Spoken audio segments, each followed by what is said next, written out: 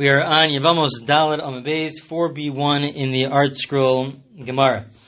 The Gemara now returns to our original discussion of Asay Docha Losasay, of the source for the concept that if you have a positive mitzvah and the way to fulfill the positive mitzvah is by violating a negative commandment, so then we say that we should fulfill the positive commandment even though it is in violation of a negative commandment. And the first proof that the Gemara brought for this idea comes from the idea of smuchim. It comes from an expounding two verses that are juxtaposed to each other.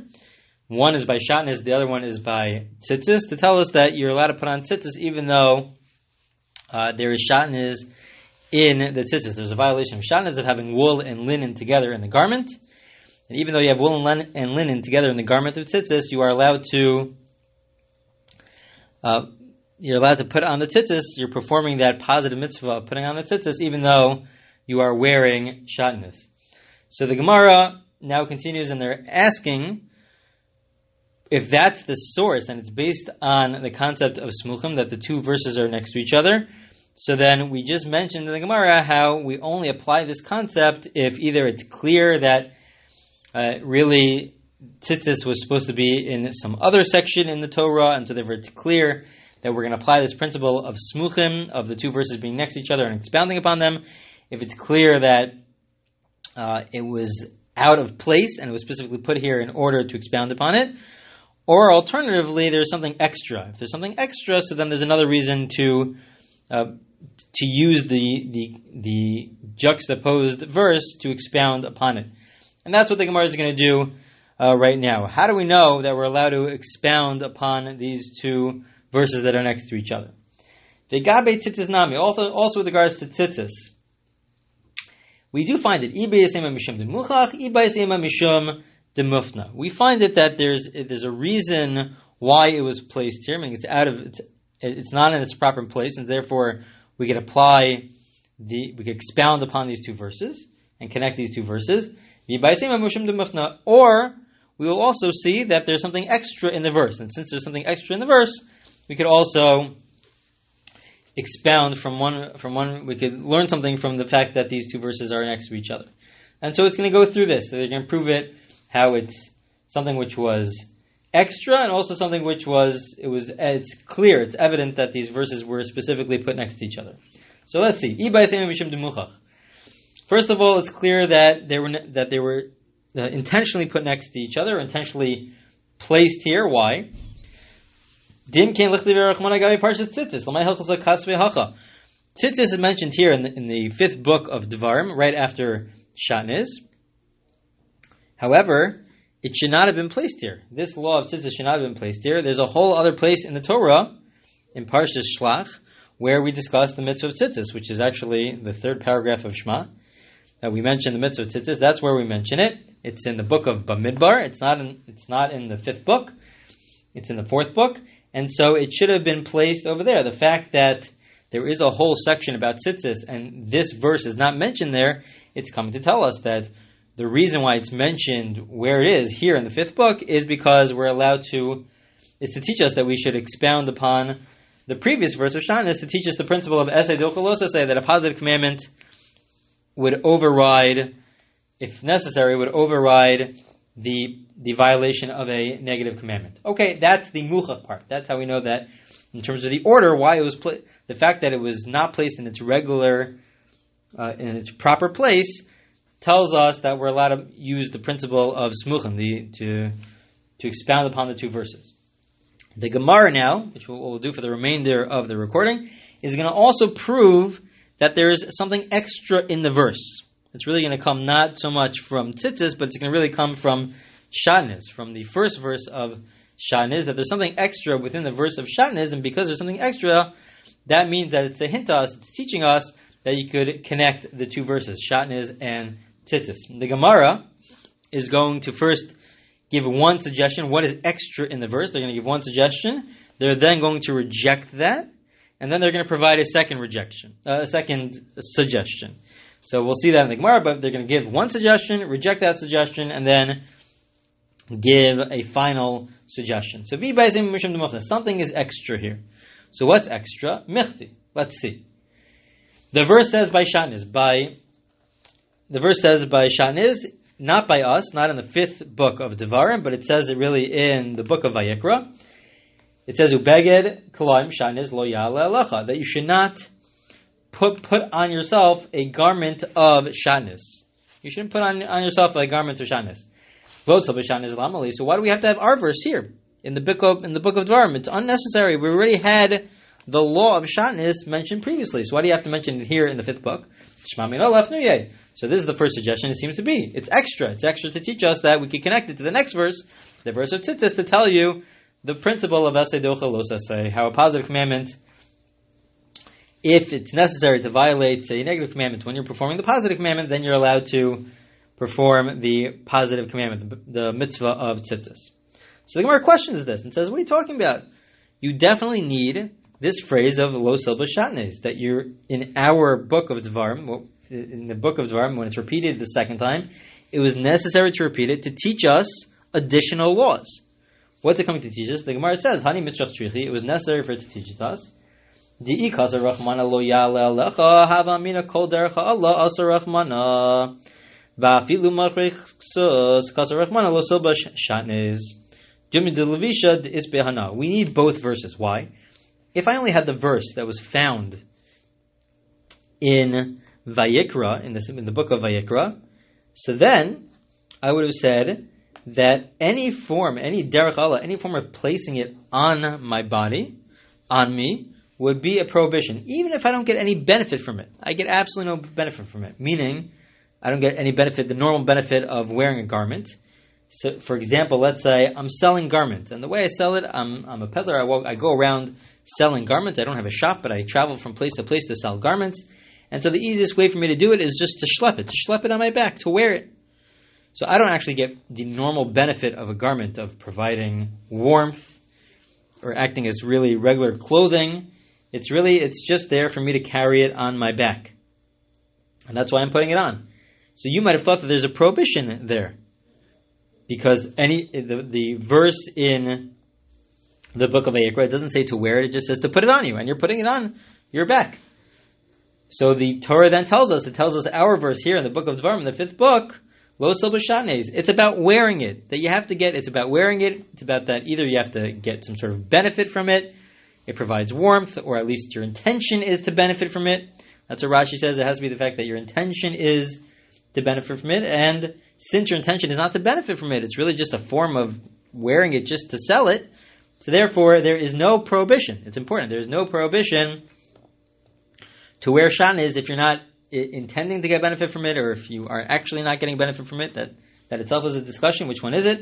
Is it about not getting intention to benefit or not actually getting benefit from it? But either way, if you are wearing it just to sell the clothing, and it's a way for you to schlep it is by wearing it, so then that would be permissible, and that's why we need both verses. So the Gemara then also says, so then why don't I just have our verse? Why don't we just have our verse which says, do not wear it? The Gemara says, and we need both. It goes in both directions. Because of Rahmana lo silbash, if we only had our verse in the book of Devarim that says you shouldn't wear it, so then what I would have thought, Havamina, Dafka Levisha Dinafish Haniyasa. I would have thought that it's I only violate this prohibition if I wear it in a situation where it gives me a lot of physical benefit. It's a real wearing for the purpose of providing warmth, and it increases the amount of benefit that I get. But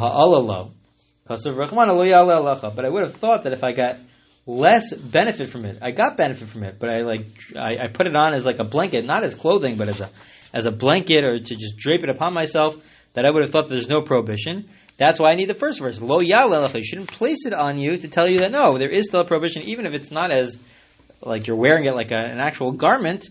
But since you are still putting it on yourself like a blanket, so then there would still be a prohibition. So we really need both verses. One verse is there to tell you that even just placing it upon yourself there's a prohibition. The other verse is to tell you that even when you place it upon yourself, it still has to be for the purpose of getting some sort of benefit, some sort of warmth from the blanket. So in the end of the day, the reason why we went through all this is to teach us that really, it's not extra. We first wanted to suggest that the verse of Lo Silba Shatnez, that you shouldn't wear shatnez, is extra, because we already had the prohibition elsewhere in the book of Vayikra. The Gemara rejects this by saying that no, it's necessary because we need both verses to teach us that you have to, even you're violated even if you just place it on your back, even if it's not actually wearing it, but it's like a blanket. And the other verse teaches you that you still have to get some amount of benefit. So we need both verses. So nothing's really extra. So we reject that first suggestion. So the Gemara then says, you know what? Fine. It's not coming from the first part of the verse, which says you shouldn't wear shatnez. It's really coming from the extra part is the second part of the verse. The second part of the verse says, Tsemro pishtim yachlo. It tells us what is shatnez, what type of clothing can't you wear? You can't wear clothing which has wool and linen together. That's what the verse says. You can't wear clothing that has wool and linen together. The Gemara is going to say, well, that's obvious. That's extra. We already knew that it's about wool and linen together. Just tell us the word shatnez, and then we would know that shatnez means it's a clothing with wool and linen together. So the Gemara says, why do I need the second half of this verse to tell us that it's about wool and linen? We know that. How do we know that? How do we know that? The Gemara says, it says, again, going back to that previous verse, which is found in the book of Vayikra, it says you're not allowed to wear a beged. A beged is a garment of kalaim. You're not allowed to put it on you. And we have a statement from Rabbi Yishmael. The Tana de Rabbi Yishmael. Rabbi Yishmael says, "Hol v'namar b'torah stam begadim u'prei l'cha akasav echel mehan temer upishtim afkol temer upishtim temer upishtim dekasav rachman alam alish mamina laf nuye." Rabbi Yishmael says that in the book of Vayikra, when it mentions the laws of shatnez, it doesn't mention temer upishtim. It doesn't mention that it's about wool and linen explicitly. But what it does say, it says a beged, a garment of kalaim. And Rabbi Yishmael is of the opinion, there are those that argue with Rabbi Yishmael, but Rabbi Yishmael himself is of the opinion that whenever the Torah uses the word beged, garment, what is that referring to? It's referring to wool and linen. And he proves this idea that we have elsewhere, in a totally different area of law, that it tells us that the word beged, the word garment, means wool and linen. So anytime, according to Rabbi Yishmael, anytime the Torah uses the word beged, it's referring to wool and linen garments. So the Gemara is basically saying that when it mentioned in the verse in Vayikra beged, clothing, it's referring to wool and linen. If that's the case, so then in our verse, in the 5th book of the Torah, in Devarim, when it says you shouldn't wear shatnez, it's extra to tell us, it's not necessary for it to tell us that it's about wool and linen, that shatnez is wool and linen. So it seems to be that seems to be a pretty good suggestion to tell us that something's extra here. And again, just to review the bigger picture, once something's extra here, so then the purpose is that we could then apply the principle of smuchim, that we could connect it to the next verse of tzitzis. Something's extra. Why is it extra? So that we could expound and connect the two verses together to tell us that esed docha lo saseh, that a positive mitzvah overrides the negative commandment. You could wear tzitzis in the context of, if it's necessary, if it's that pair of tzitzis is also a violation of shatnez. But the Gemara asks one question, and then it's going to answer that. The Gemara is going to ask a question on that suggestion, and then it's going to answer. It's going to give an answer to that question. The Gemara says, "What are you talking about? We still need the phrase tsemro pishtim, wool and linen in the verse. Why? Interesting. What we call a havmi. Interesting question here. That what one would have thought." It says, "Sagada dechamina ha'alohi dilo nafish hanasa v'levisha denafish haniyasa kol trei mile asa rachmana kaz rachmana tsemro pishtim." The Gemara says, no, I need the phrase wool and linen, even by our verse here in the 5th book. Because if I only had the first verse, and only in the first verse, which is discussing the prohibition of ha'ala, not of wearing the garment, but about placing it on you, coming to include even just placing a blanket on you.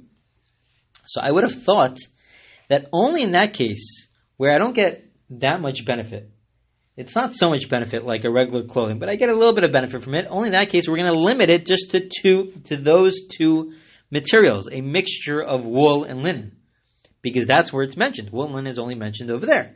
So I would have thought only over there in the context of just when you place it upon yourself, when it's like a blanket, it's not like a regular garment, it's not like regular clothing.